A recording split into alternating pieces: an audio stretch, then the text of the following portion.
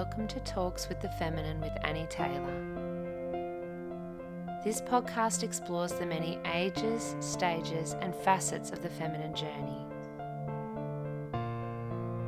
Through discussions with many different and amazing women, I seek to uncover a glimpse of what it truly means to identify as a girl or woman in today's social climate.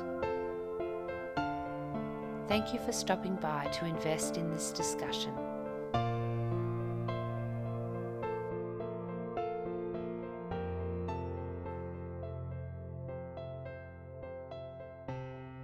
Hello and welcome to Talks with the Feminine. I'm Annie Taylor and we have Abby joining us again. Hello. Yay. She's joined us to talk through my birth story, I guess. Yes, very exciting. I'm so excited.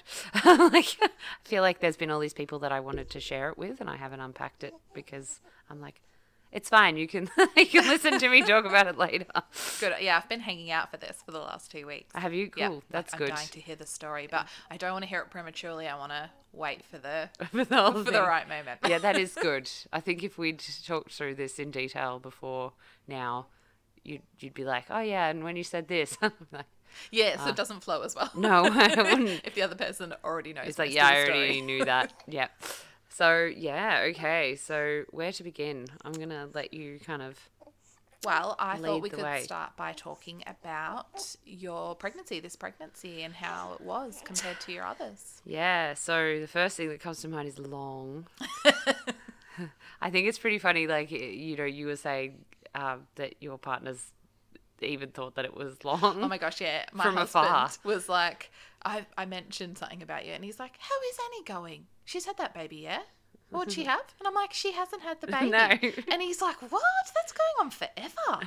And then my sister, who I don't like go and visit very often, which is shameful, but I was visiting her and I was like, oh, my friend Annie's going to have her baby soon. She's like, is she still pregnant? And I'm like, yeah. She goes, that's the world's longest pregnancy. Yes, except She it thought you wasn't. must be on but tier 4. It felt like it was.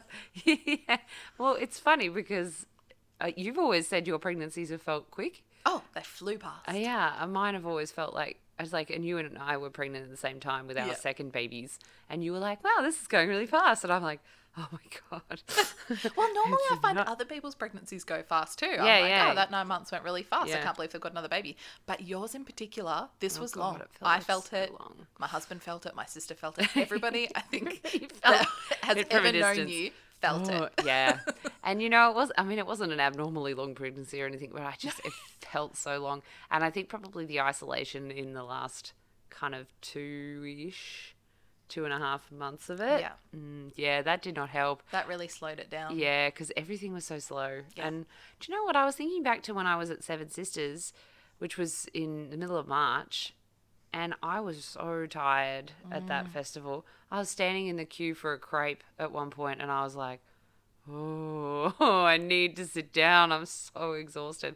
And I was only like, I don't know, 28 weeks or something at that stage. So I'm like, oh. It's hard with the third, isn't it? You feel the exhaustion so much sooner. Like when you Yeah. think back to your first pregnancy. Oh, it was nothing. Yeah. I mean, and that's not to say that's the case for everybody, because I know some people have really hard pregnancies generally, and certainly for their first it can be a shock to the system, but not mine. I was like, it's fine. I I'm felt cool. tired, but not like by the Not third. that. I'm like, I didn't know what tired was. No, that's right.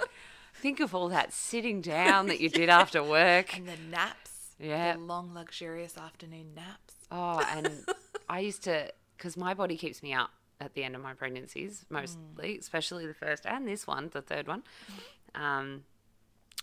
So with my first, I'd still be up at 1 a.m. and I'd be like, this is fine. And then I'd sleep in until 11 or right. whatever on the weekends, because Which would be lovely. it's fine. Who cares, you know? You've got nothing else to do. That's it. I have, I had, paperwork, but that's fine. I've been doing that for 5 years anyway, or 10, or however long it was at that point. And then to get to this one, I'd be still up at 1, and then the kids would get me up at 6 or 7, and I was like, oh my God. Yeah. I was so tired. But, yeah, it's just that bone tired, your whole body is just like, nah, I can't, like, Yeah. And this pregnancy was certainly like that, especially from that 28-ish, probably even a couple of weeks, 26, 27 weeks. I was just like, oh my God, I can't wait until I'm at the end of I think maybe the fact that I was so eager to get to the end of the pregnancy made it even longer. I was like, yeah, because my other pregnancies, I kind of probably enjoyed them more I wanted to enjoy this one because I was like, this is the last one. So I want to savor it and be really in it. But big part of me was just like, I just want to meet my baby though. Yeah, I know what you mean. Yeah. And I did all this, kind of, like this pregnancy for me was more about working on myself to kind of get to a place where I thought I'd be in a positive headspace and have this kind of direction with where I was going with this kind of new phase of mothering and life in general. Oh, okay. So I kind of like that's kind of how I viewed, especially the end of this pregnancy. But that was a lot of work too.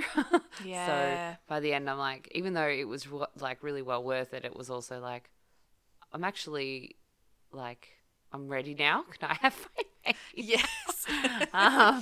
So I don't know. It felt really long. I can't even. I think maybe it's because it went over in between 2 years as well. Maybe that's the other reason it felt. Oh yeah. Maybe. Like my other babies were all born in the first half of the start bit of the year. So like a new year would come and then you'd have a baby. But this was like a new year has come. Now wait 6 months. That first part of the year, like January, February normally fly, don't they? Yeah. Like after Christmas, you're like, oh, I can't believe we're 2 months in. Yes. So having a baby in that time is... It's like it's fine. Yeah. Exactly. Yeah. Before you know it, the baby's here. That's it. But no, June is far away from January. And she turned up at the start of June. So, yeah, I should, you're going to get a little bit of baby coughing and talking, I think, in this particular recording. But that's okay. It might be quite nice. Every now and again, she's going to go at us. I'm just going to have my boob out for like the whole time and we'll push through. And this is why it's a podcast and not a video. That's exactly right. I'm probably okay without the awkward video-ness of it all. But mind you, I feel like my neighbours have just seen me walking around with my boob out for the whole week. I'm like, I know. Well, you just sort of go, oh, everyone's seen them by now anyway. So who what's cares? It matter? Yeah, that's it. Exactly. I just don't care anymore. Yeah, I suppose that's been that pregnancy and really, the last few weeks were really challenging in that we were still in isolation, by and large, and I think I was really tired and really ticked off, but also I just kept having like false starts and pre-labor, and it was like every single night was oh, it looks like it's going to happen tonight. And then I'd wake up in the morning and it had all stopped. And there was one night where it was really looking good. And then my sister came to look after my kids just in case. Yeah. And when she got here, it just all just stopped. It was just, and I was so ticked off because I'd got her all the way here to look after the kids. She ended up staying for the week and helping me a bit, which was kind of nice. Because she'd taken a bit of, she'd organised to take a bit of time off work to help me, which was very, very kind of her. Yeah, that's lovely. And it actually worked out well because of all this COVID crap, she was required to take a certain amount of time off. Oh, that's good. By her job anyway, so it kind of all coincided really well. But that worked out perfectly. Yeah, it did. But in the end, she and my mum actually took my bigger kids for a few days to their house just to give me a break because I was just like, oh my God. The pre-labor in that third pregnancy or subsequent pregnancies can just be brutal, can't it? I was going to say, because I had it with Nadi as well, my second, but not as much as this, and not for as long as this. Yeah. but like I knew, that's the trouble too. I'm a bit, You know too I much. know too much. So I kind of knew that's what was going on, but then I was kind of getting exhausted and second guessing myself a little in terms of, oh God, am I going to know when this actually is going to start? Because I keep and because some people going round say, and round. I thought it was just pre-labor, and then an hour later baby I had a baby. happened. Yes, and you that's the sort of maybe thing. that could happen to me this time. I don't know. Each one's different. Yeah, that's it. And my poor husband, he was just like Living on edge. well, yeah, because he just kept thinking it was going to happen. He's like, it could happen anytime. I don't know. And he kept sort of being like, should I be at work? Should I not be at work? I don't know when am I supposed to call midwives and stuff? Like, I don't know what I'm supposed to do. I guess that's the good thing about, because you had organised a home birth. Yeah. You didn't have to worry about going to the hospital if you went into Yeah, labour. that's true. Yeah. So there was that. There was that. And I've thought about it since and like reflected on how the birth unfolded and apart from all the other reasons that I'll get into in a minute, but not going to the hospital ended up being good in the sense that being around people seemed to stall my labour. And I just don't know what would have even happened if I would have... Do you know what? I don't even think I would have made it, which Bella, who does my placenta encapsulation, Yes, yeah, I know. she said that to me Really? early in my pregnancy. She sent me a message when I booked with her. She said, oh, look, the chances of you getting to that hospital are pretty slim anyway. I was like, oh, well, we'll see. I was like, and at the time I was like, I'm kind of hoping I can have a baby at home anyway. So see how that goes. Which I think for you is probably a good choice considering you have relatively fast labours or you have had previously. Yeah. Having an actual planned home birth was probably quite It was safe. more my thing. Yeah. like- And also for James, I think it was that. Like, I don't think he felt in the first place that comfortable with the idea of having an unattended home birth. Yes. Like, yeah. he needed the support of midwifery led care, throughout the pregnancy and Yeah.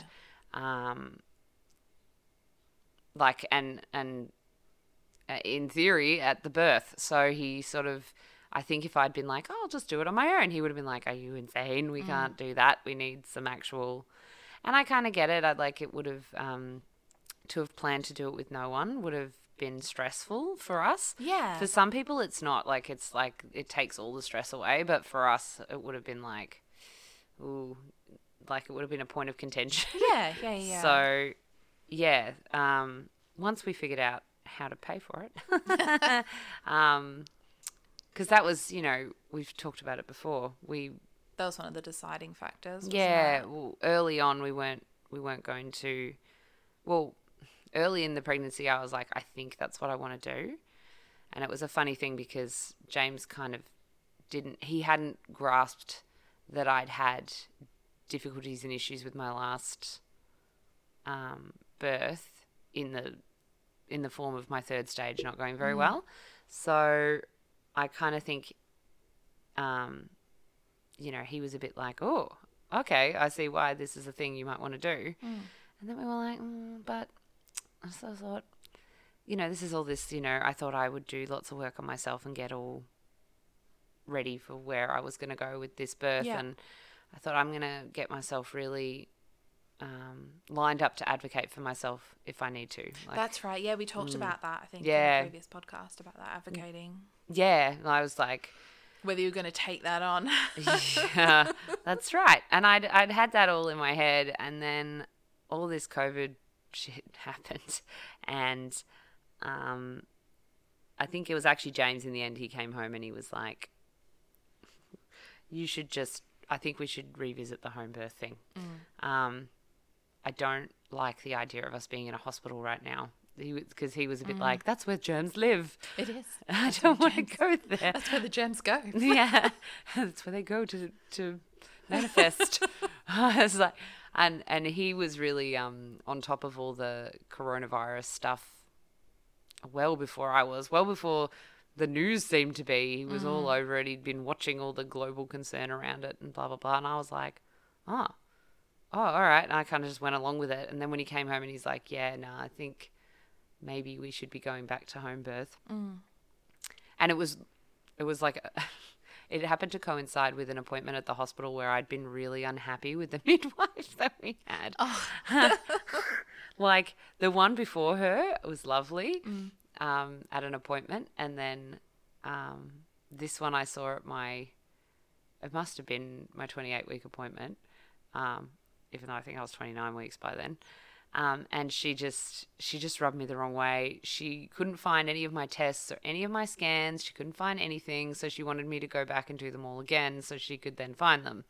And What? yeah, I No. know. Every medical person I've spoken to since then was like, why didn't she ring the labs and find them? Like, why would she just give you more scripts to do all this again? And That's bizarre. I know. And I was like, seriously? What is this? And when James was asking her stuff about COVID, she was just really vague and all over the shop. And by the time I left, I was like, so ticked off. This is exactly what I don't want from my maternity care.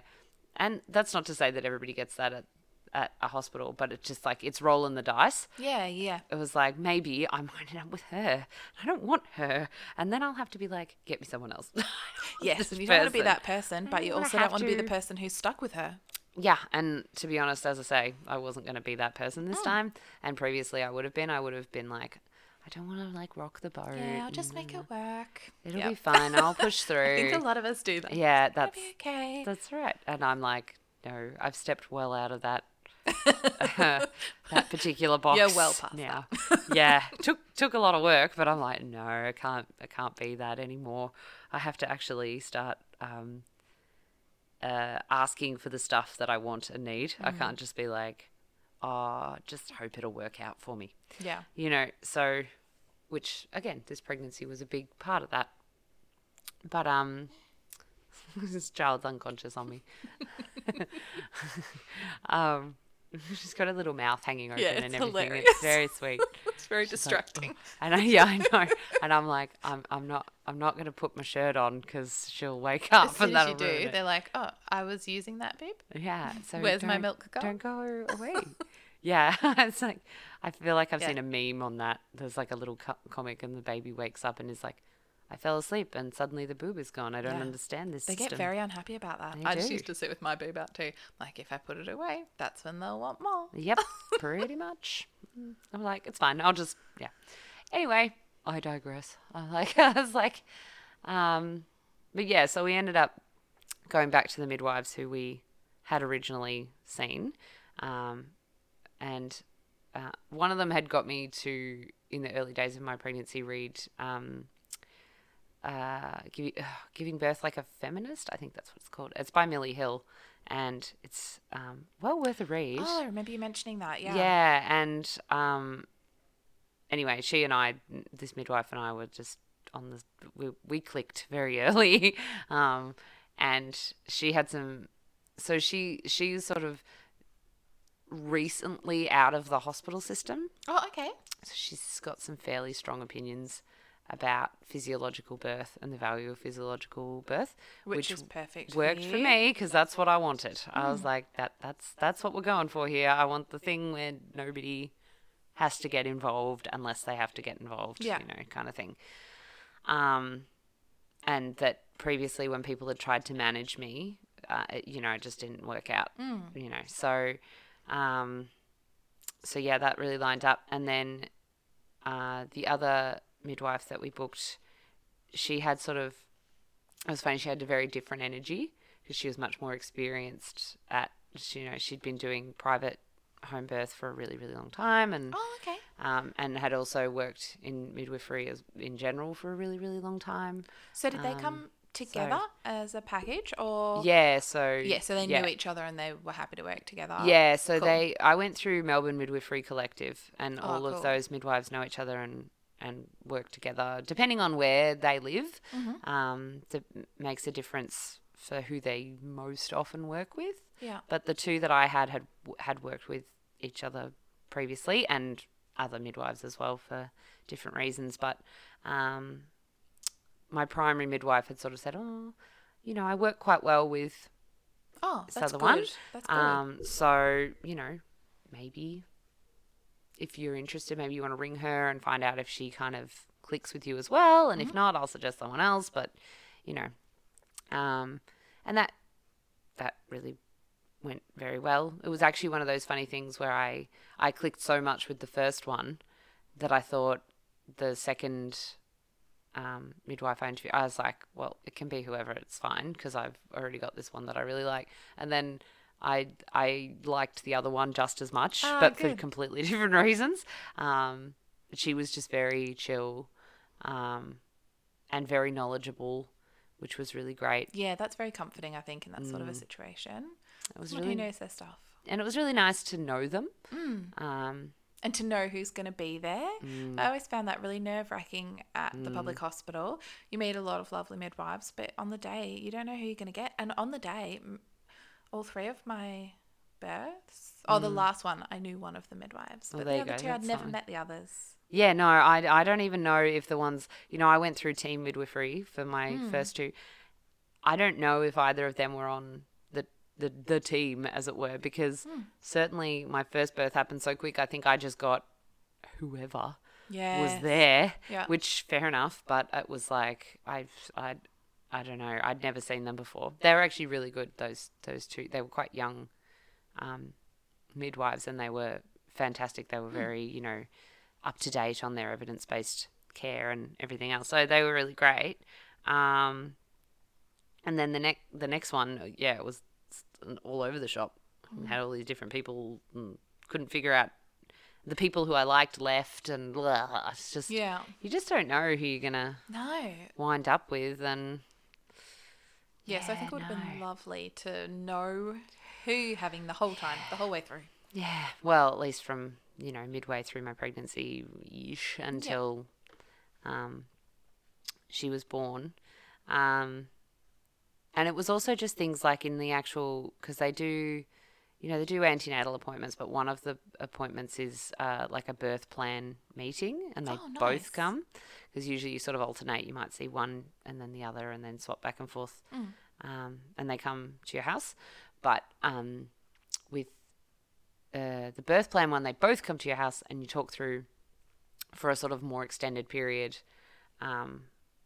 everything that you're hoping for your birth experience, because you know, even if you are birthing at home, it does suggest that you want to have potentially a physiological approach to birth, although you don't always have to have it that way. But also it also suggests that you're probably not that concerned about having medical pain relief, but it's still like everybody's home birth and everybody's birth and everybody's hospital birth and accidental highway birth and every other sort of cesarean birth, everything is always going to want to look a different way. And I mean, to me, it's like that's the point really of people having good birth support, is to have to be supported for the thing that you want, even if it looks completely different to what people expect for you to want. Yeah. But nonetheless, it was, you know, it was really good to talk through my experiences with them and be like, this is what I want to do, and why. And they were very much like, you know, things like they would talk me through, you know, the reasons why we would need to transfer to a hospital if that was the case. And they'd be like, look, we don't want to do that. We want you to know that we don't want to do that. And, you know, things like if you have a significant bleed or anything after your baby's born, we don't really want to give you synthetic oxytocin. But if that's the case, we're going to need to do it. Yeah. So if we ask you if we can give it to you, it's because we're in a situation where we don't really have a choice. Yeah. Because if we had a choice, we wouldn't be doing it. Yeah. Because I didn't want it. I think it would be different for someone who was like, oh, well, I want the oxytocin, thanks very much. But I didn't. So I was like, please, can we get away without that this time? So it was really good. They were very clear on how it was all going to play out.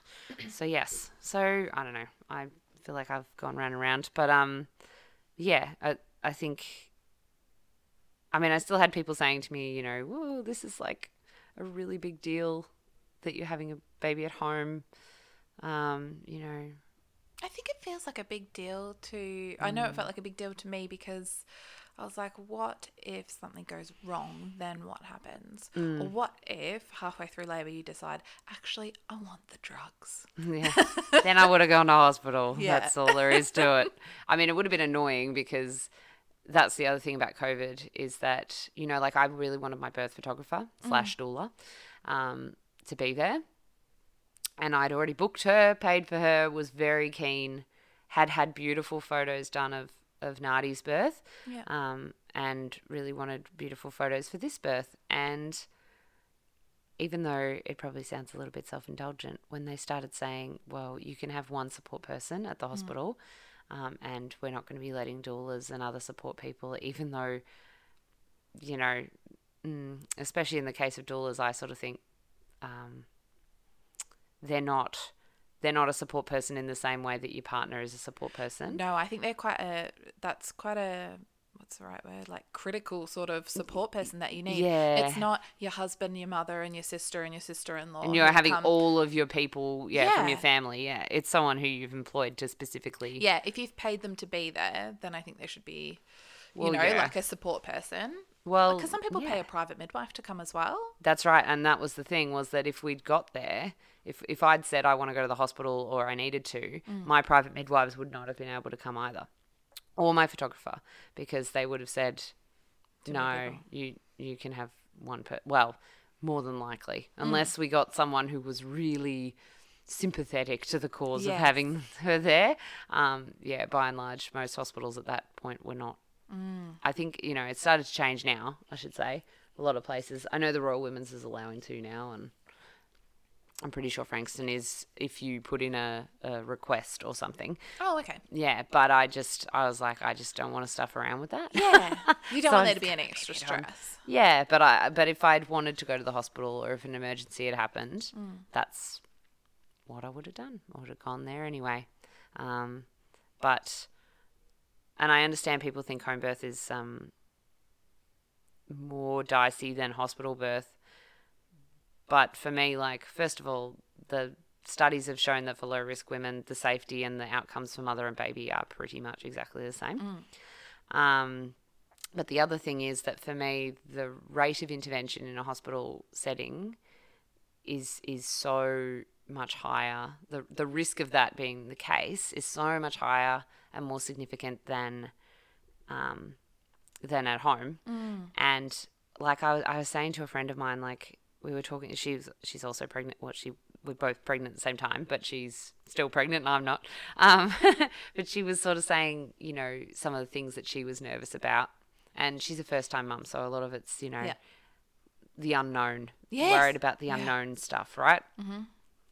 But I was sort of like, and I think I surprised her a bit because I was a bit like, well, the bits that I'm, it's a baby talking.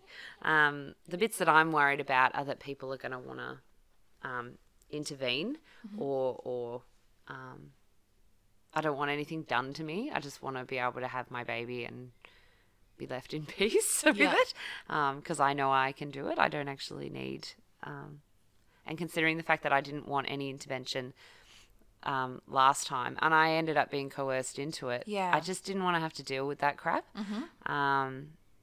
It's not to say that it would have definitely happened, but I just didn't like that as a risk factor. Yeah. So I was like, well, that's a bigger risk and more of a stress to me than an emergent situation. Yeah.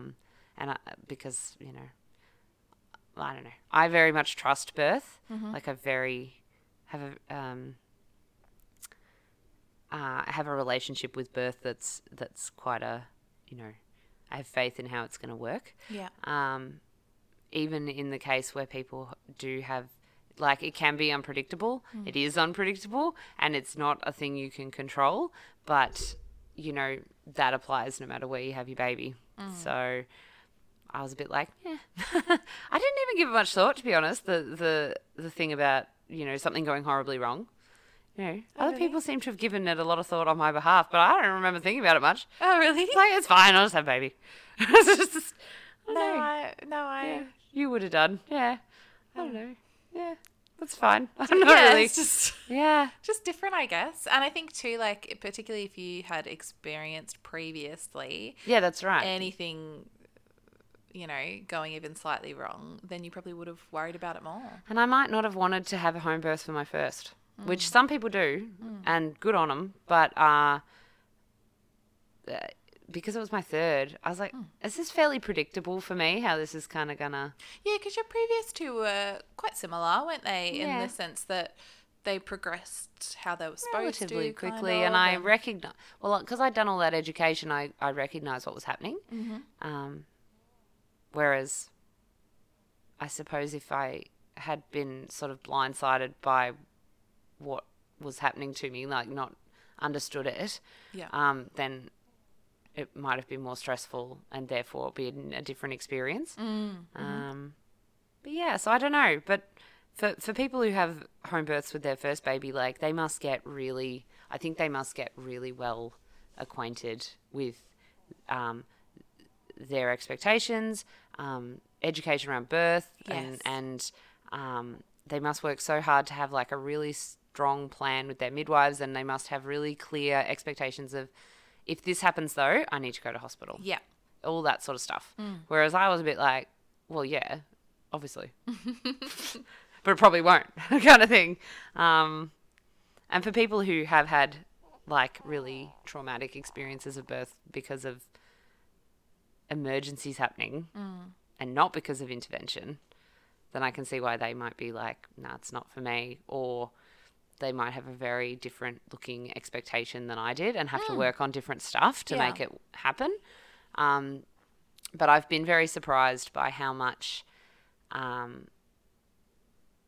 like in little chat groups and Facebook groups and things to do with home birth, on Facebook and things like the thing that seems to rise up mostly is that the people who wanted to have home births tended to be people who had significant amounts of intervention that they didn't want, which...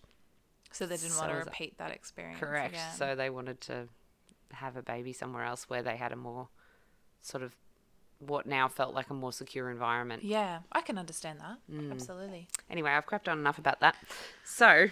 Tell us about your labour. Tell us about this one. Yeah, I feel like I'm taking forever to get to it, but hello. So the pre-labour has finished. The pre-labour is finished, finally.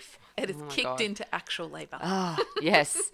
So I still was like, ooh, don't know. So like so my kids were at mum's. Yeah. And it was Monday, and they were supposed to come home on Monday. Yeah. And my sister rang and she was like, look, you know, we were kind of thinking that we might go to the wildlife park tomorrow. Did you want us to keep them for just one more day? Like, it's not, we don't mind. It's just a bit of a pain to have to drive them back now anyway, and blah, blah, blah. And I was like, oh, all right. I kind of went off and thought about it. And then James was like, yes. Husbands are always like that. They're like, please just send the children away so we can sleep. Yes. And, you know, eat food in peace and all sorts of stuff. Anyway, we had a nice time for a couple of days, just hanging out and waiting for this kid to turn up. And it was so quiet, you know. Oh, the peace. It was so quiet. Never been so quiet. But, I mean, I missed them, I have to say. But of course. But it was very, like... Yeah, I was very much like, this is a good space to be in. You know, like I kind of, in a way, I'd envisioned them being at the birth. Yeah. But in reality, I think I would have found it more of an impediment than, you know, I love looking at birth photos where people have their older kids there. I think it's just beautiful. But you don't really envisage this crying because they're hungry and you're not giving them enough attention. Yeah. And the 50 million questions. And Of, then, Mum, what are you doing? Mummy, what are you doing now? Yes. Mummy, are or you them okay? getting stressed about it. Yeah. And also in practice, it was just that, you know, when my sister was here, I felt like there was someone in my space. Oh, okay. And she really needed to be here to look after them. Yeah. Because I wasn't going to be able to do it. And like everybody that has a birth at home where their older kids are there and they seem to always have a support person for the kids, right? Because everybody else has an important job That's right. to do. But when she, and in theory, I was like, no worries, I'll just have my sister here, all cool. And if she couldn't come, I had a friend lined up. And, but in actual real world life, I was like, oh, like, no, it was much better having them, that, you know, have their nice day at the wildlife park while I was here having a baby. Yes. But yeah, like Monday, I don't know, I woke up and I was like, I just feel a bit, I don't know. And I thought, something's happening here. And I didn't want to get my hopes up because I kept thinking that and then it would not happen. But I was like, the kids aren't here and I just feel like tidying up stuff. And I had a bit of an emotional thing. Like I was feeling a bit sad about some stuff. And then it was literally like the day that you could start getting your eyebrows done and stuff. So I was like, I'm going to go to the shops. I'm going to like work this through. But I was thinking, I'm feeling emotional and I'm feeling like tidying shit and going to the shops and getting stuff done. And that's very like early, not pre-labor, early labor stuff and nesting and all the rest of it. So I was like, just keep an eye on this kind of thing. And I've been having bloody contractions for weeks. So I'm walking around, you know, Bayside shops having contractions all the time. And I was like, I mean, who knows, right? Like, this is good, but it could be anything. So, but I felt good. I felt like, you know, I'm getting some stuff done. And I went and bought her I didn't know she was a she then, but I went and bought her a little bunny rug thing, like a snuggly thing, because the other two girls have their little snuggly things. And I was like, oh, she doesn't have one. I'm going to go and get one and get on top of this. And I did that, and I bought her a little baby record book and got a few other, like, did some actual Aldi shopping and all the rest that I hadn't done in bloody months because my husband had done it for the whole time because he didn't want me to go to the shops because he was like, COVID. I'll do it. It's fine. You stay home. And I'd be like, I can't even be bothered anyway, so you do it. But this was nice. I was like, yay, I get to go to Aldi. And so I did all that, came home, kind of blobbed, and then in the evening, I was like, oh, yeah, something's happening here. And I got in the bath and watched 2 Weeks' Notice with Hugh Grant. Oh, I love that movie. Yes. Oh, there you go. So good. Thank you. I was like, I just need something that's funny and a little bit romantic and get my oxytocin going, right? Yep. And so I was sitting in the bath eating many Tim Tams, watching this Hugh Grant film. Yeah. And best day of your life. Yes. Had clary sage all over the house, right, in the bath. And I was feeling pretty happy because, you know, and because I wanted to birth in the bath. And with this pregnancy and with the last pregnancy, like all my pregnancies, I've used meditation as a really kind of cornerstone of how I approach birth and pregnancy and labor and everything. But with the last two, who were both born in water, I did a lot of that in the bath, just like getting into the water kind of thing. So I was feeling pretty like, yeah, I'm really getting this. And like I'd lost my mucus plug like the week before. But when I got out of the bath, I had, and I'd felt it go in the bath, funnily enough. But I had my show, which is actually different. You know, so it was like blood and mucus and stuff as opposed to like the actual plug. And I was like, oh, well, that's like a good sign because, you know, I usually have that when I'm about to have a baby. Anyway, so my husband was working. So like he was doing a night thing.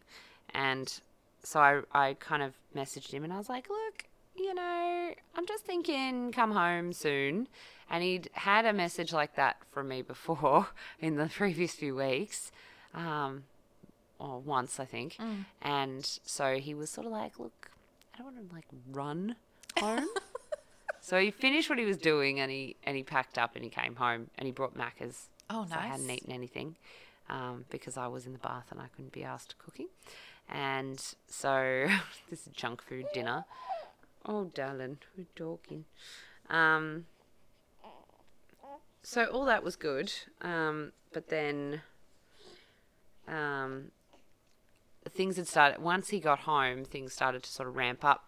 I'd been having these 8-minute lead contractions and lasting for like 30 to 40 seconds. And I was like, okay. And then they started getting much closer together and getting longer. And, you know, suddenly it was sort of 4-minute-ly and probably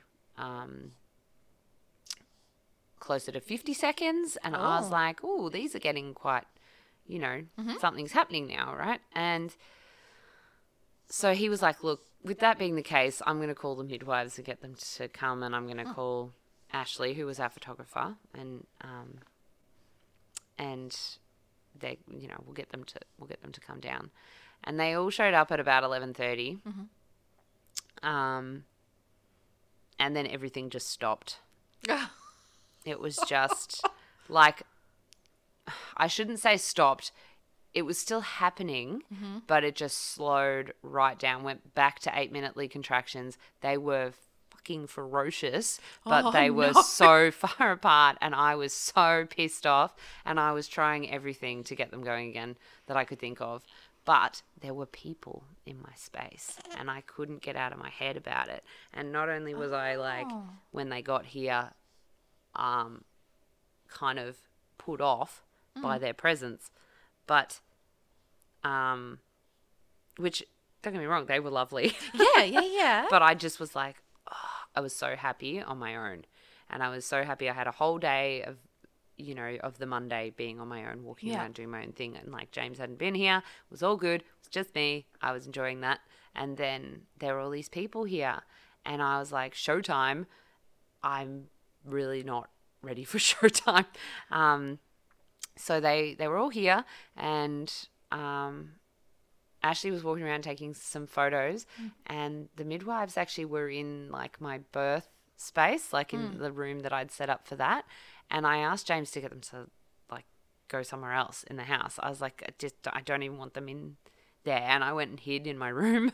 I was like, I just can't, because we had a lounge room set up to birth in, because I actually originally wanted the birth pool in my bedroom, but there's just not enough room. Yeah. So, and in pregnancy, I'd said to James, like, I'd really rather have it in the room, because I feel like I'm going to be like on display in this big it's a huge room. Yeah. I can understand that feeling. Yeah. And so we've ended up putting this couch here because we were trying to like block off some access to me and stuff, but like having people here, I was just like, oh man, no. Like I just, and which is so funny for a third birth, isn't it? Because you think maybe a first birth you might feel like that, but you think by the third time you've given birth in rooms full of people. That's it. Isn't that interesting for a home birth to be like, nah? No, I'd really rather just be on my own, please. Yeah, it was so like that. And then I was doing positioning, I was doing spinning babies, I was doing meditation. I was trying side lying positions, which is often where my contractions start. Yeah. The side's awesome for getting contractions going. I was just like, it was clary sage coming out of every room. It was just, I was like, must get these contractions moving. But I went and lay down in bed to try and have a rest, and also to get this thing on the show on the road. And it was probably about 3 or 3:30. My primary midwife came in and she's like, look, you know, we just kind of feel like you are under pressure with us here. That you're feeling like you need to perform. And I was feeling like I'd put everybody out. I'd got them all here for this baby that now had decided she wasn't necessarily going to come right now. Yeah. And she said to me, I don't think this is another false start. I don't want you to think that that that's what's going on here because it's still going and you're having significant contractions that they were like a minute long each, but they were 8 minutes apart. So it was happening. And that feels like the longest minute of your life when that, do you know what I mean? Sometimes, like, it's only a minute. Yeah. But you're sitting there going, when will this minute end? You know, I did this thing. I did pregnancy yoga this time because everything else got shut that I usually do with Pilates and things like that. So I was doing online pregnancy yoga, and it was really good. And Felicity, who's the woman who runs it in Mount Martha, she gets people in her class to do this thing where they have to do something that's physically exerting for a whole minute. So like there was one where you had to put your arms out either side and like make little circles with your that's hands. in that Yeah. It's in Juju yes. Sundin's thing. Yeah. And or like do wall squats or something like that for a minute to give you an idea of what a minute feels like. And I think that really helped me this time feel like the minute was actually shorter. Oh, that's awesome. So that was really good. Yeah. And I was just using breath work mainly. That was my main thing. And I had music and I had, I was just chilling out while all this was going on. But I was still really frustrated because I felt like everyone had arrived for me and now it was like I felt like I was on a clock, which is such a weird concept. But do you think it felt more like that because you'd had such fast labours beforehand and you sort of expected it to be fast? Because some people, their labours take like 24 hours and the midwife would be there for flipping ages. Yeah. Well, the thing is when that happens too often, midwives leave and come back. Oh, okay. As a doula, I've stayed for that amount of time and I've had to change like my contract to be like, after 16 hours, I need to go and have a nap and then I'll come back. Because I've exhausted myself doing that before. Yeah. So, yeah, and because it was the middle of the friggin' night, I was like, oh, I've interrupted all these people's sleep and nothing is happening. But I think you're right. The other thing was, because I've got quite stretchy ligaments and everything, but she kind of kept sort of saying to me, well, maybe baby's in just like a funny position. And I was like, I can see why she's thinking that because of all the stop-start labour for the last few weeks and everything. But generally when I'm in labour myself, babies flip. They just, because I'm so stretchy, the contractions, they just turn really fast, which did happen this time. But she was sort of like, oh, maybe you just want to lie in this position and try this and run. Anyway, finally, it's like 3:30 and she's like, look, we're going to, if you're happy, we will go and we'll come back in the morning because, I think us being here is just putting pressure on you and that's not helping you. And she's like, look, there is a chance that we won't get back in time and that, we'd rather, obviously, she said, obviously we'd rather not be, racing back while you're pushing kind of thing. But so I'm just telling you that there's potential for that to happen. And I want you to understand that before we go kind of thing. And I was like, that's never going to bloody happen. And I was like, well, no, like we'll ring you. She was very good. Like she was like, look, if you ring me in 10 minutes and tell me to come back, then I will. But it's just you're not progressing because of us. Yeah. And I was like, oh, okay. So they all sort of packed up. They actually left all of their stuff. Like they'd unpacked all of the midwifery kit behind us here where we're sitting on that board that's behind the TV cabinet. There was just this big long line of medical supplies and there were some tinctures and things from Blissful Herbs and all this sort of stuff. It was all over the place. And, oxygen, the little baby mask and all the other things sitting in the corner.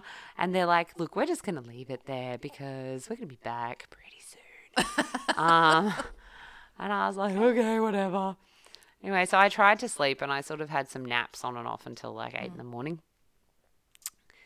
And at 8, I woke up and I was like, I have to get up And I should mention that my photographer slept in the back room. And and James was like, "Oh, you're up." And I'm like, "I have to get up. I'm getting in the shower." I was like so pissed off by now, right? I'm like, So what's your labour doing at this point? You're still getting the contractions? still 8-minutely. So that was one thing. I was like, woke up and I was like, they're still here. Thank fuck for that. I really did not want to wake up and have them be gone. And I kind of didn't really think they would be, especially because the midwife had said, Yeah. I don't think it's a false start, so you can relax. Because that was actually like really getting into my head as well.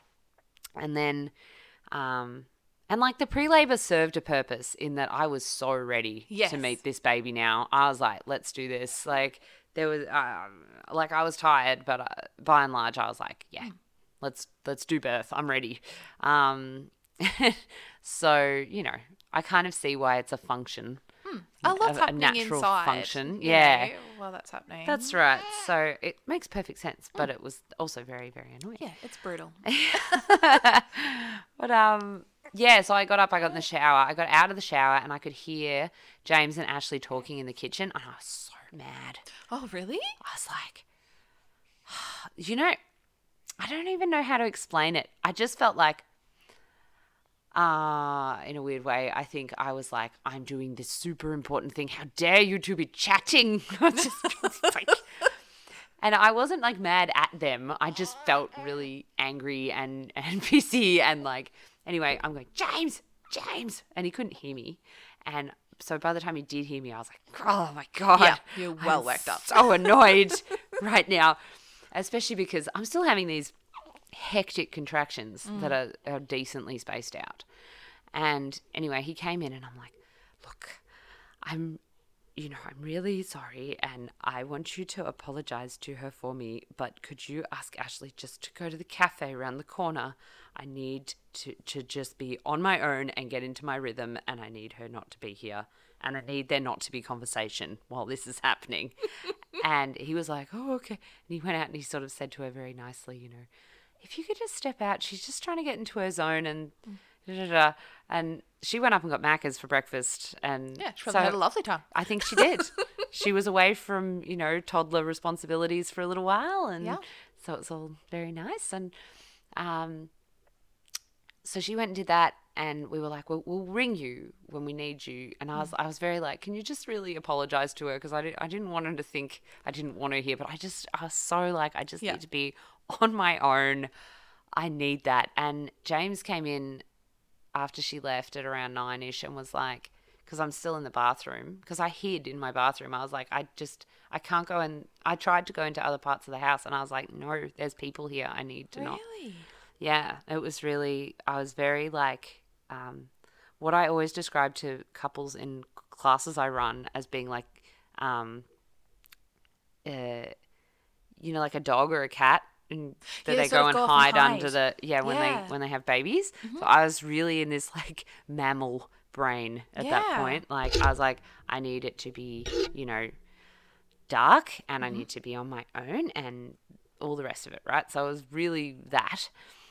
Anyway, she left. She was very gracious about it. And after she left, everything really amped up. But James is like, oh, do you want me to call midwives now? And I was still like, because I hadn't gained a solid rhythm yet, I was like, I said to him, I think you should message them, but I don't want you to tell them to come until I've got a real rhythm going here. And so he contacted my primary midwife and she was like, apparently she was a bit on the fence about just coming right then. And she said to me the other day that she kind of thinks that was the time to come. In a way. Yeah. If she was, you know, if there was a time to come. And then, anyway, she didn't, she waited another 20 minutes until he rang her. Because 20 minutes later I had really kicked off. Yeah. And the contractions were much more regular. I don't have a whole lot of good memory of what happened there. I just remember I was walking around like a lot. And then I knew she was on her way. And then the other midwife who actually lived a little closer, I don't know when she got called, but it was like, probably should have called her as well because she's a bit closer. Oh, baby noises. Thank you very much, baby. We're having a gassy moment, a baby gas. She's working on a poo, maybe. Yeah, oh, God knows. So many options for north and south gases. But yeah, no, but the bit that I do remember is that, and this is the thing about just physiological labour as well, is first stage, you're so in the zone and so in a rhythm and just doing your thing. And then transition happens and you get that hit of adrenaline and you're awake and you remember stuff. Yeah. So that's why I think I remember being, I don't remember in first stage, James was heating up the water in the birth pool that had been set up, and he was getting hot packs for me and he was doing all sorts of stuff. Can't remember any of it, but he was doing it. I found that out because the water was warm when I got into it, so I was like, it must have just happened, and I don't know how, but that's good. Anyway, so I just remember I was leaning over this couch that's next to us here because I was starting to feel contractions through my back, and I thought, if this kid is posterior by some miracle, you're going to be well crossed?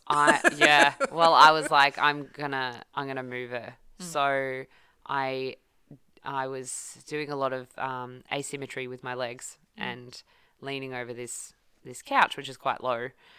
And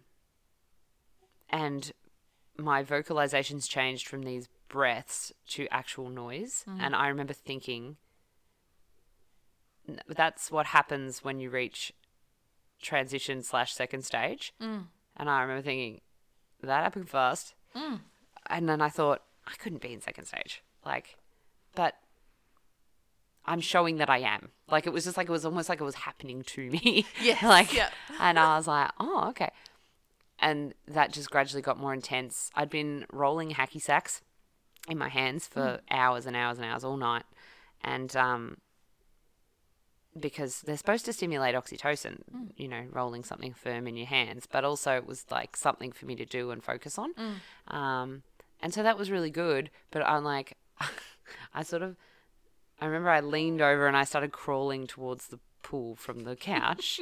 And every time I have a contraction, they were getting much longer and much more intense, much more,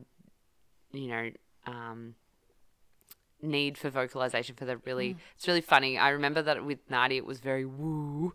And with this one, it was it was very, this noise that I was doing.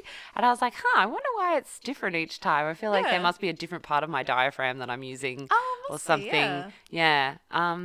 So yeah, I don't know. It was really, I was just thinking about that. That is kind of cool though. Yeah, I was like, ooh, how interesting. But but it was very intense. It was much more intense for me than my last two babies. Really? And I think it was probably just because it was shorter again. So it was packing a lot more into a smaller part of time, and I just felt it much more intensely through my back than I had with the other two. I didn't feel I think I was aware of my back with the other two, but this one I was really I could feel contractions all the way through the front and all the way around the back, and I was like, they're everywhere, man, what's going on here? And I was hammering these hacky sacks into the floor. I was bang, bang, bang, bang, bang, trying to get over it. And I was like, I need to start getting into the pool. And it was at this point, James is ringing the midwives. And she was like, so my primary midwife, she was like, I can't even remember when it happened exactly, but James was still, he must have at this point, while I'm banging into the ground, still been running around trying to get jobs done. He was trying to organise everything because he wasn't there. And Ashley was taking photos because she'd come back at that point. She walked in sort of right then, about then. So she set up and started taking photos. But it was just me, really, because they weren't. She was sort of keeping her distance, which is good, Well, which I'd sort of first of all, indicated with everything I'd done that day so far, but also when I spoke to her when we were, booking and everything, that I just wanted her to be kind of fly on the wall. I didn't want her to really ride up him, which she was like, well, obviously, right? But yeah, so she was just like hanging back, and I wasn't aware of her at all. And James was running around the kitchen doing God knows what. I don't actually know. And probably still putting hot water in the pool and everything. I don't bloody know. I was paying him no attention. But I was on my own. I remember feeling like, well, I'm just doing this. But I remember thinking I've got to get in the water. So I started basically crawling across the floor to the pool. And I remember I dropped the hacky sacks and I took my watch off because I thought I don't want to kill my watch because it's a Fitbit thing. Yep. Like, why did I take that? Anyway, had the presence of mind to take my stupid watch off. And I put my hands in the water to kind of distract myself. So I was splashing in this water. And I'd put them in there as well to make sure that it wasn't going to be bloody freezing when I tried to get in.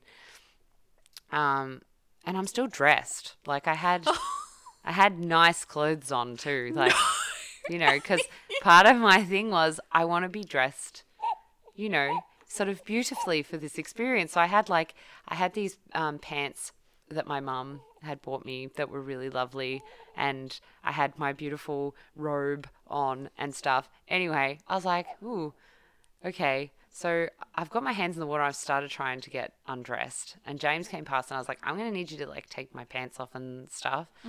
So he starts doing that, and then he walked into the kitchen, or it might have been the other way around, but he was in the kitchen and I felt her hit my pelvic floor. Oh. And I was still obviously moaning and groaning up to this point. So I knew I was in second stage. I was like, that's fine. I can totally see that. This baby's coming quite soon. Yeah. But I don't know if James really understood that. At least not properly. Yeah. And so he was like, ooh. When I'm like, okay, I think I turned to him and I said, James, like that. And he was, fucking around in the kitchen or whatever he was doing. And so he looked over and he's like, ooh. And I was like, there's a baby. I can feel a baby.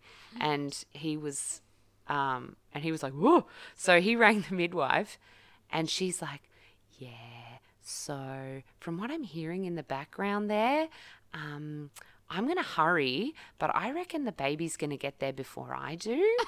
So you're going to need to ring an ambulance just in case.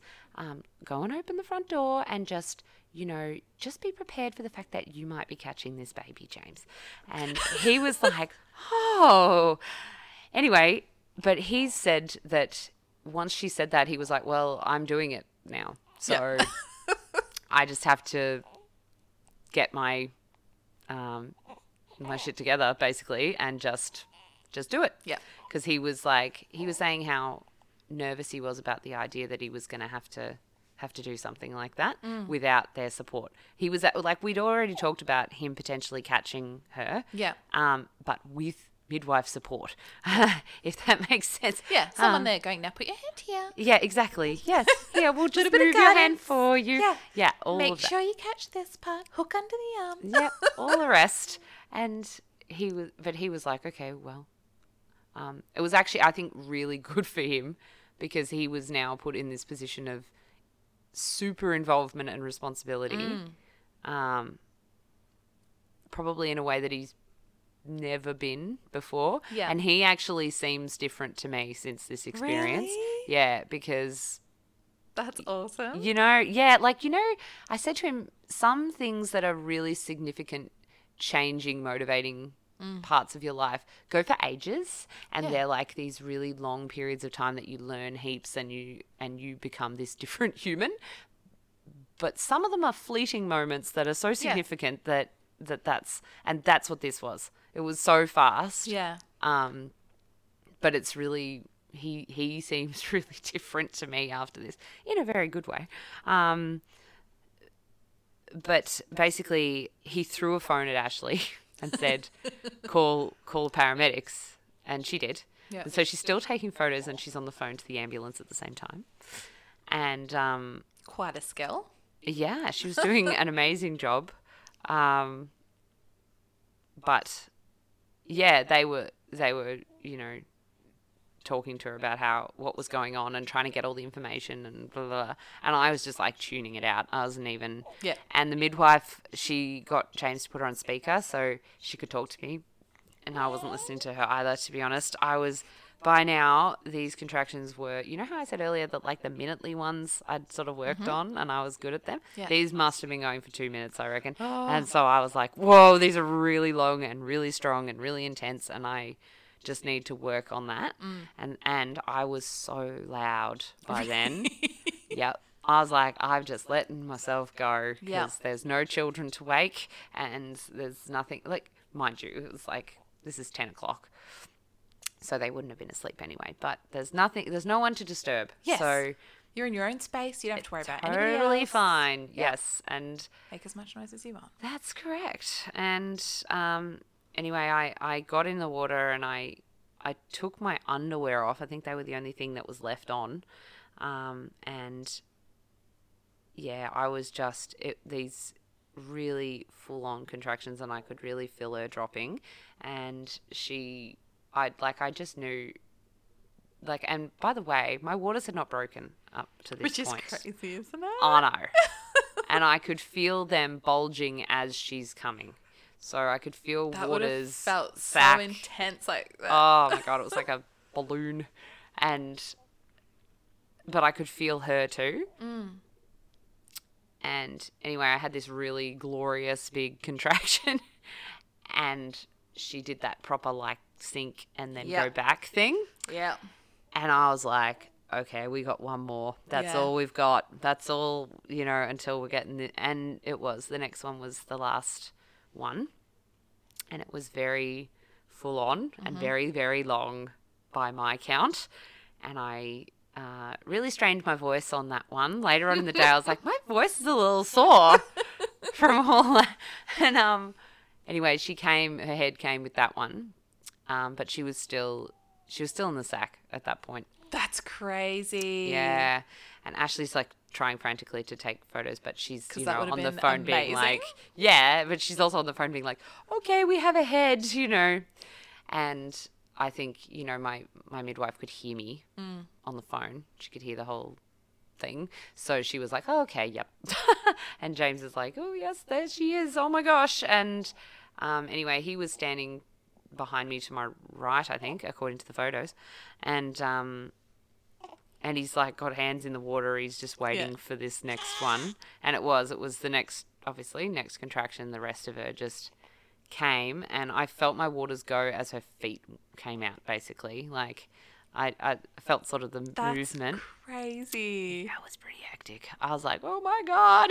It's like, and to be fair, my waters are broken in second stage the last 2 times as well, but this was like almost after that. She was almost born in call. Is that Yeah. what they call it? Yeah, on call. Yeah, she sort of was until the last second. Anyway, James pulled her out of the water. He did a magnificent job of catching her.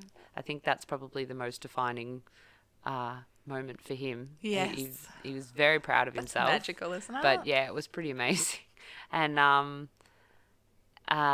Ashley had a bit of a stress moment, I think, because she was wrapped in this cord so many times.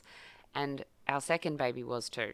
And I think a lot of it is to do with the fact that I have long cords and I do so much positioning in pregnancy and the babies fight me on it. Yeah. So I'm trying to flip them one way and then they wrap around the other. And there's like kind of a reasonable percentage of babies that are born with a umbilical cord or, you know, wrapped up in it a bit. And she also had a big chunk of sac still on her face. Oh, okay. So Ashley kind of freaked out a little bit and pulled it off. And then James quickly did this unwrap of the cord thing. And Ashley sort of said, oh my God, you know, she's not crying for a second. And literally as she said that, this kid's let out the most enormous cry of in my life. Yeah. She said it and I actually didn't feel stressed because I remember thinking, give her a sec. Yeah, they can just come out of the water. Like, she doesn't even know she's been born yet. James reckons she was still asleep pretty much. Which also, so was our second baby when she was born. It took a few minutes for her to realise that because she was born in the water. Yeah.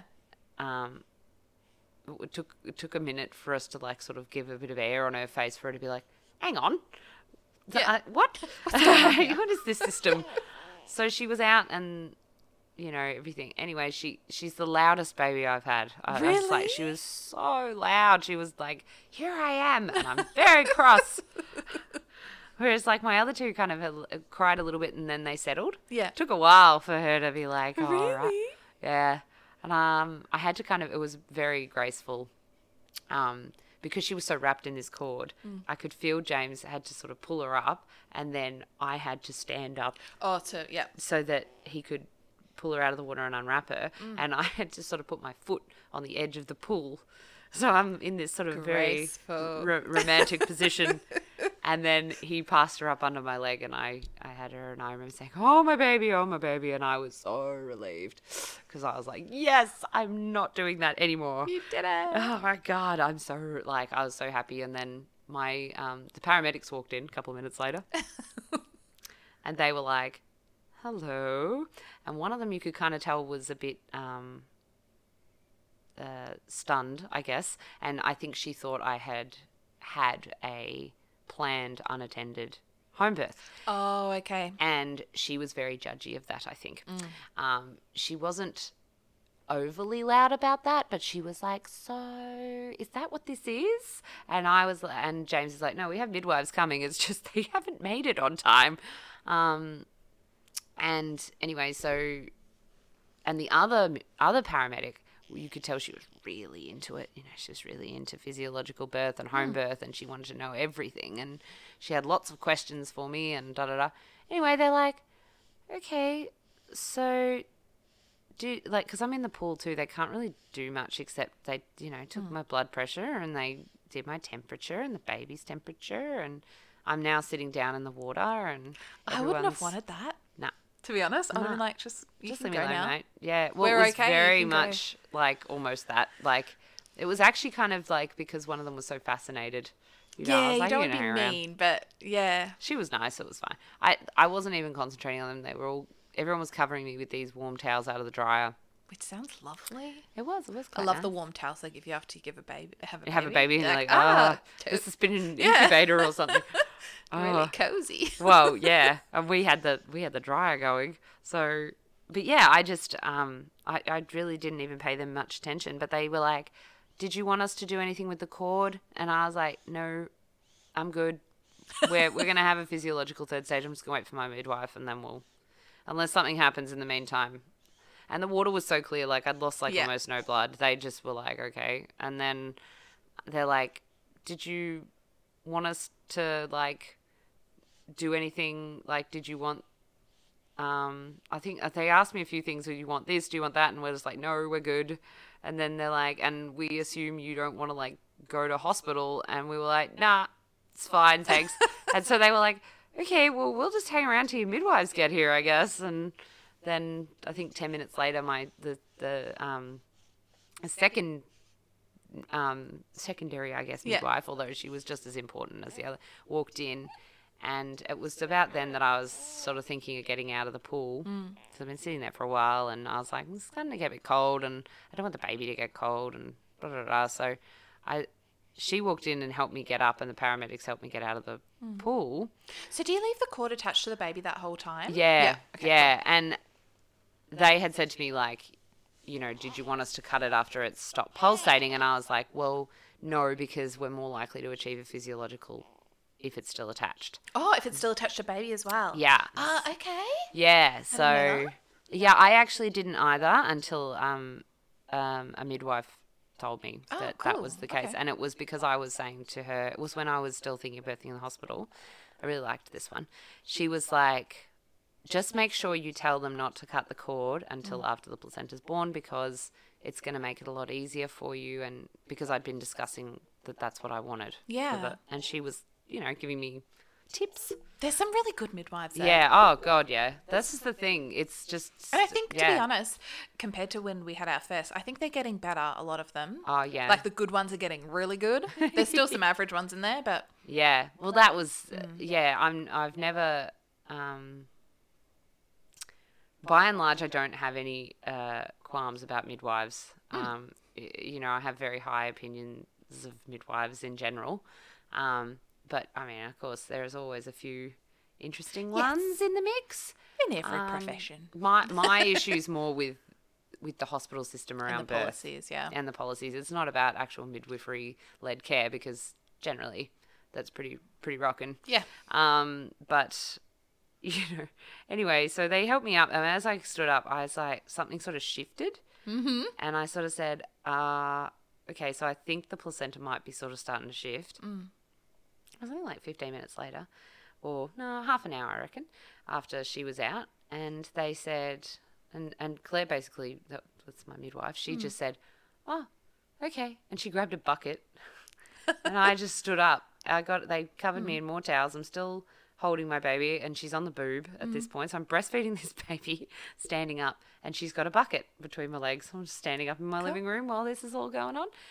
And she put what I would describe as actual gentle traction. That's what they call it, because I couldn't really feel it. Yes. And I had gravity on this situation as well because I'm standing up. And she was just like, okay, well, when you start feeling some contractions, you just give a little push. And so I did. Mm-hmm. And I remember at one point I was like, it probably only took like, a few minutes, like 3 to 5 minutes to get this placenta moving. But after a sort of 2.5, if it was 3 minutes, I was like, oh, Claire, is this almost over? Just want to get this bit over with so I could sit down. Anyway, and she was like, oh, I mean, not yet, but just, keep going with what you're doing. And I'm sure she wanted to laugh at me. I would have. But anyway, I felt it go. And then I said to them, yeah, it's gone now. And then the next one, it just came and went into the bucket, and that's it. Yeah. And it was perfectly intact and was all totally fine. And she checked it, and that paramedic was so fascinated. She wanted to look at the placenta, and she wanted to. They are pretty crazy. The first time you see them, you're like, ew, I can't believe that's it. Oh my God, so many placentas in my life these days. The woman next door, she's in her 80s, I think. And she asked me recently what I did with my placenta, and I told her. And then she said, it's just interesting because, and she has kids. She said, I've never seen one, so I don't. Yeah, they used to hide that stuff away. Yeah, that's right. And she's like, so I'm just kind of interested, to be honest. And I was like, wow, I've seen so many. So, but it's just crazy how it changes like that as well. I was like, oh, that's so fascinating. And did you bleed much after the placenta came out? Nah, it wasn't very much at all because after that went, they let me lie down on my couch. They put towels down and I just lay down on my couch with my baby, and it was very comfortable. And I remember at one point I put my head back and like closed my eyes and was like, oh, and they were all like, oh, are you okay? And I'm like, oh, I'm just tired and I'm just enjoying the fact that I don't have to be pregnant anymore for a second. And but no, I didn't have much blood loss. I had a little bit of blood that went on the towels, but it was very, very minimal. That's awesome. Yeah, and I was pretty impressed with that. And I think probably for me, having, like, obviously this doesn't apply to everybody, but for me, having been left alone, had a little bit, like, it was kind of perfect that she walked in then to do the placenta, which was the bit I was most stressed about. Yeah. Because I was like, I feel like I just felt like doing it that way just worked way better for me. Like I really needed it to happen physiologically, and it's shown a lot of benefits in my ability to bounce back and everything else. But I just bounce back, whatever you want to call it. But I just, it kind of, I think my body was just set up to just do it that way, and just, having people fiddle with me just didn't work for me. Yeah. So, yeah. And then, I don't know, I just had a big boob feed with this baby and finally gave her to her dad for a cuddle, and they're like, you want a shower? And I got to have a shower in my own shower. Oh, which would have been glorious. Yes, it was pretty nice. 'Cause those showers at the hospital are so open. Yes. And you just want to be warm and cozy in your own shower. Yeah, that's right. Because it's like a hospital shower that's built for people who need access help and stuff. Yeah. Whereas you just sort of want to feel... I just want to be able to have a shower and be normal. Yeah. You don't want to feel too open and vulnerable in that. Yeah, it's just no. It was very that. And then, and then it was all the other good stuff. Like, then I got to just get dressed in my clothes and come back out and sit down, and the midwives stayed for a couple of hours and did paperwork, got all their stuff out of the way and gave us our paperwork and all that kind of crap. And then we got to go to bed. Like, we went to bed in our bed with our baby, and the other kids weren't here still, so we had this kind of quiet time, which was really lovely. And so it would have been so nice. oh, it was really good. And then we had Chinese food, and that was good too. So we ate Chinese food in bed. Smashing good day. With our baby. I had such a good day. And obviously then we rang everyone to let them know and did all the things. And it was really, I must say I was in shock because we had another girl. You know, like I saw straight away when she was born that she was a girl. Yeah. And I was like, oh my gosh, I have 3 girls. And I remember when she was born, her name popped into my head straight away when I first saw her. And as I was saying to you before, I only had boys' names picked out, really. That's why I thought she was a boy, because I was like, well, I'm not really that drawn to any girls' names. I had a list, but I was like, yeah. But then when I saw her, I was like, oh, like it was like it exploded in my head, this name. And I was like, oh, I guess that's her name. And I spent many hours thereafter being like, I hope I've picked the right one. I know, it's always a thing, isn't it? Yeah. Like, is that her? Yeah. Is she that person? Yeah, that's right. But James was like, oh, actually, that's the name I was sort of thinking of too. And then it took us a while to pick a middle name. But he always seems to end up sort of picking the middle name in a way. That's fair, if you pick the first name. Yeah, well, he always has one that he really likes. And then I'm always like, okay, well, how about we just go with that then? Yeah. If you really like it. And he's like, oh. So it's happened like every time somehow. That's nice. I like that. But yeah, that's how we picked her name too. We were all tucked up in bed eating our Chinese food and picking her name, and it was that good. Sounds so lovely and almost romantic. It was. You It know, was just very a really romantic. beautiful moment. Yeah. I mean, she was awake all that bloody night, but that's okay. You know, she wanted to feed all bloody night. But then the second night, you know, everyone always says the second night's worst, but I always have a bad first night. So second night, she you know, did some more sleep in more chunks, and I still had to feed her, but it was, you know, it was less. So, and we've pretty much been doing that since then. Because she's I'll just feed all the time. I'm awake, I'm conscious, let's feed. Why am I not eating right now? It's kind of weird. I do not miss those days at all. No, they're pretty intense in that way, but yeah. Okay, there you go. I think that's the birth. I had a question about the home birth, and while you were doing it, was there any point at which you panicked and thought, I don't have a handle on this? Like, that's a good question. You know, because I worry that I would get to this point and just go, actually, no, what am I doing? This isn't, you know, like. Yeah. And, you know, if you did, how did you manage it? I do remember when I started feeling everything through my back. I think I thought, you know, I hope I don't need to have, or not need to have. I hope that if I want to ask for water injections, which I was never going to bloody need, but I just had this thought of that, that the midwives will get here to sort that out, because they weren't there at the time. So I was like, So what sort of pain relief can you have with them? Is that? Well, they could probably do water injections because it's sterile water. It's not like, you know. I think some home birth midwives have gas stuff, but I don't. That wasn't a thing really. It's all the kind of stuff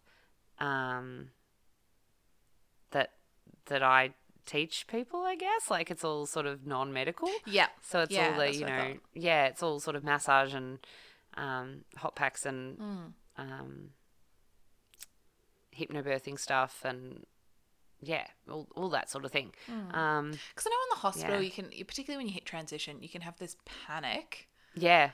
And I just wondered if you got that and if that felt really different being a home birth, if it was more panicky because you're not in the hospital, or you felt more relaxed because Well, you're see, at I home? was more scared of the hospital than anything. Yeah. So I didn't feel panicked about that because it wasn't like I ever really thought that was going to be my safe space. Yes. So my safe space was where I was. That's a fair point. So, and I would have been more likely to find the ambulance turning up more comforting, if that makes sense. Yes. Yeah. If something had happened that was drastic, I think I would have been like, oh, I'm in good hands now. Yeah. And like, you know, if they needed to shift me to a hospital, that would have been part of that process, I think. Yes. Yeah. But no, I think look, I think a lot of the thing about sort of the hypnobirthing type techniques and everything and all the meditation and all the stuff that I did in the lead up, the reason it makes so much difference to me, I suppose, is that I really ingrained these messages into my head that it's not stronger than me, because it is me. That's a big, you know, kind of cliche in the birth world, but that's what it is. And certainly when I hit transition, I had a little moment of like stress and adrenaline. Yeah. And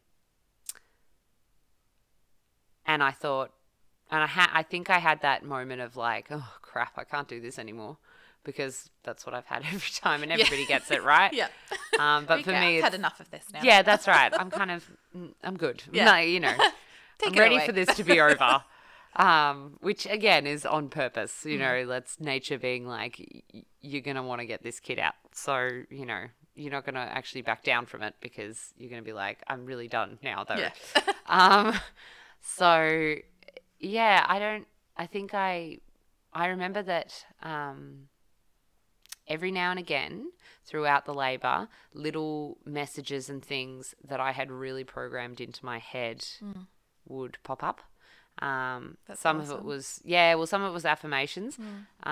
Probably around that time I had, so Lainey Pedley is a acupuncturist, and she's a childbirth educator on the Mornington Peninsula, and I've worked with her a few times over the last few years, but she also did acupuncture for me in the last few weeks of my pregnancy, and she had like excuse me, there we go, sorry everyone, she had a meditation that I have on my computer, that she gave me a few years back, and as part of her classes anyway, and she there's this bit in it where she says with real feeling something about, you know, at this point she's like, absolute trust in the process and in your ability to do this and stuff. And I just had it kind of pop up in my head in her voice, I might add.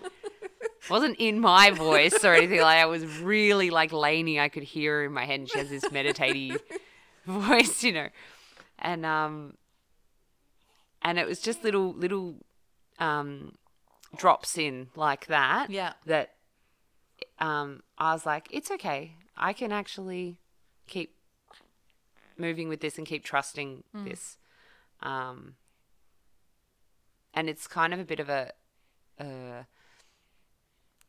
kind of counterintuitive thing, I guess, because once you stop trusting it, it becomes harder. Yeah. So even though it's like hard, it's better to double down on the trust than to go the other way. To abandon it. Yeah. So I guess that's kind of where my brain was at that point. I was like, no, I need to just absolutely go with the fact that this is supposed to be. And it really helps to be like, this is second stage. I have identified it.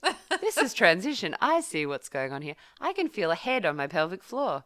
That's supposed to happen. Like, it wasn't like, it's like, I can't imagine how terrifying and locked up you must become. Like, a pelvic floor must just go like rigid if you're not expecting it, or you didn't I just can't, I don't know. Yeah. I think with that first one, you sort of get, if you haven't Yeah. had that education, you're like, what is this? This What the feels crap is worse that? than before. I don't like it. Yeah. Whereas by the third, you're like, oh, yeah. That's fine. I know that one. Yep. Okay, cool. I Yeah. found you. Yes. Welcome, baby. This is what we're doing. Yep. Let's Cool. Got it. Get out. Anyway, she's very cute. So. She is totally adorable, and she looks so similar to your other two. I know. It's kind of, when she was born, she looked like my first one. 'Cause Yeah, She was, heaps. they both hit my pelvic floor like a rocket. Although the first one, it was because I was doing active pushing. Yeah. And with the subsequent two, I just let them come. But Which she's feels still so much better. Oh, bloody oath, yeah. Very much better. But yeah, she still, because she was so quick, both my first and my third were quite swollen. Yeah. Because they were like, bam! And then, I mean, having said that, I had to have stitches and things with my first one because of the active, effort of pushing, whereas I didn't with either of my other two. So it just goes to show active pushing, not so useful, I feel. Or at least not for me in that situation. But, yeah, I didn't. Nah. Just the letting you come and breathe and just that's it. It worked for me. Of course, I wasn't in any sort of emergency or anything like that Yeah, either. there's different situations. Yeah, that's right. But having said that, she swelled up and looked like the first one. Now she apparently looks more like my second one. So I think so, yeah. I Yeah. can see the second one. yes. I mean, she looks like both, but... she's more tanned like my first one. Yes. First one with a little olive complexion, and then got my pale one in the middle, and now I got another olive one. So, European genes. They're not my genes, so I'm like, oh well. See, the middle one is the pasty one. got my vibes, but So, how do you feel about giving birth again? Do you think that you will, or you're done? I think we're good. Apart from the fact that I really had lined it up in my, I suppose accidents happen, but barring that sort of thing, that's why I don't want to ever say never in your life, because that's when life will come and Yeah, it does. bite you in the God ass. likes to laugh at those things. That's and then exactly give you another right. Child. Yeah. The universe will be like, oh, she thinks she's not having another one. Yeah. I'm just going to jump in and fix that up. But no, so I wouldn't say, I 100% know, because you never do in life, but I planned to I always wanted 3. I've had 3. That pregnancy was probably, as we said, the longest and most strenuous on me. And I really just want to start, I just really feel like I'm moving into a different part of my life now, where I just want to enjoy my children. Yeah. And enjoy my relationship with my partner, and do fun things, and I'm still studying, and I'm moving into that sort of I feel like there's like a new chapter almost. Yeah. Yeah. And that 3 kind of brought me to that, and the way it's changed me, and the way it's changed now my husband, and our dynamic and everything, you've always said 3 is the sweet spot. And I kind of feel like it is a bit for us too, in that it's brought us to this sort of new place that we can springboard off. Yeah. So it kind of feels right in that way. Yeah, that's awesome. And having said that, also at the end of this birth, I was like, I'm not doing this again. Thanks very much. I remember when my second was born, I remember thinking at the end, I don't have to do this again if I don't want to. I remember thinking, and that thought kind of got me through crowning. But this time I'm like, no. And also my husband doesn't really, getting to a place where he was happy to have a third was a bit of emotional development for him. Yeah. So I don't think me going, oh, let's have a 4th would really work. Yeah. And, also they all fit into one room at the moment if I have 3. Yes, 1 room, 1 car. That's right, 1 car. All the rest of it, all the logistics of it makes sense as well. Yes, 3. Of course. Skipping up to 4 is a big commitment. It is a big commitment. Of course, all the logistics of 2 are very well set up as well. But oh, yes. But I don't. But I wanted 3. I just did. I wanted a slightly, an almost big family. Yes. Yeah, that's just feels right. So that was good. That's wonderful. Well, congratulations. Thank you. And Thank I'm you sure for that listening. everyone agrees with me that you're an absolute superstar. Well, the only thing is that I want to, I guess, finish on is, this friend of mine who's having her first, she keeps sort of talking about how my birth experiences are these kind of sort of almost, I don't know, just these really sort of lovely stories and sort of almost fairy tale-esque. Yep. The unicorn birth. Yeah. And even though, like, sometimes people kind of imply that that's because I just lucked into it. And I kind of feel like, no, I had to work pretty hard to make those things happen. But more than that, it's just that I don't think I'm alone. Like, I'm not the only person around who's had positive births and has been able to, you can never control, by virtue of the total nature of birth, you can't control what it is and what it's like and what happens, but which is really hard for people to get their head around because we love to be in control as a society. Yes. People just, it's the way things are. It's a very masculine approach to things. It's just you make a plan and you stick to the plan, and that's how it works. And that's why people don't understand birth plans as a concept, because they're like, well, but you can't control it. But I mean, that's not the point of that. But I feel like it's good for people to know that, positive birth is totally possible. Yeah. Even if that doesn't have to look like what mine did. No. But, people are able to have a good experience of their birth. And it's not because, and it's not just like the people who have good experiences, it's just because they lucked it out. No. And I think too that maybe some people would be under a misconception that you lucked out because your labours are quick. Oh, which is not actually the case. Having a fast labour is intense and painful. And so in that case, do you know what I mean? Like, and I think possibly that, quite scary in that. Yeah. So I think that there's, a bit of misconception about that too with you. That's totally true. Yep. That's not an easy part of your birth. You haven't lucked out with that at all. No, it was, it was pretty full on in some ways, but it worked for me. I don't know. Yeah, and just because, like, if you had a longer labour, if someone has a longer labour, but they're still calm and that sort of thing. That's some people love to have a good long labour. Yeah, do you know what I mean? Like, it's that's gradual. Still a positive, baby. Yeah, that's You've right. still had a lovely unicorn birth too. Yeah, that's right. Yeah. I think it's more about your headspace afterward than anything else in terms of not what happens, but how you feel about what happens. Yeah. And I just like that as an idea because,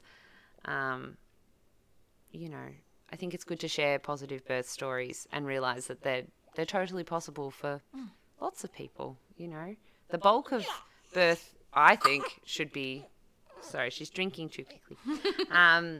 The bulk of birth, I think, should be positive. Yeah. Because really the amount of births that actually things go wrong in, it's actually a smaller percentage these days than the percentage that things don't go wrong in, really. But sometimes that's not what it looks like on the surface. People can look at it and go, everything's scary, but it's not always. Yeah. I think to the acceptance that so long as you feel okay about what happened. Exactly, yeah. Do you know, then that's a win. That's right. Yeah. That's a positive birth experience. And not just because you think you should feel good about it, but because you actually do, and you had some input into what happened.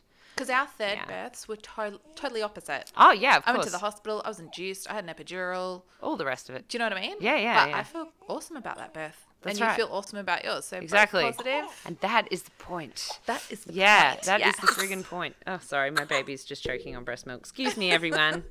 But yeah, I guess that's my takeaway as well. So that, it's it's possible and good. And, yeah. But, no, I do feel very fortunate and very happy. And now I have a sweet little baby. You do. A very sweet little baby. I know, and she grew, like, a lot in, like, a week and... Yeah. No, 2 weeks. Yeah. That is a very fast 2 weeks. I know, it's sped past. She just exploded. I feel like you've given a really good insight too into home birth, because a lot of people don't know much about it and don't bother looking into it because they're like, that just wouldn't be for me. But I don't know, like... I think COVID helped. Yeah.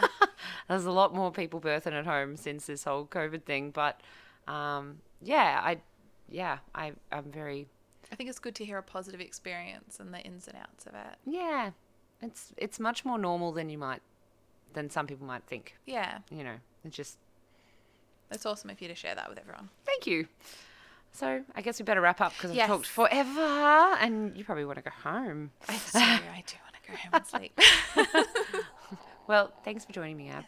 Oh, you have any time. Yeah. And thank you, people listening, for joining us. Yes. And we'll, I guess, we'll talk again soon. Yes. Okay, bye. Bye.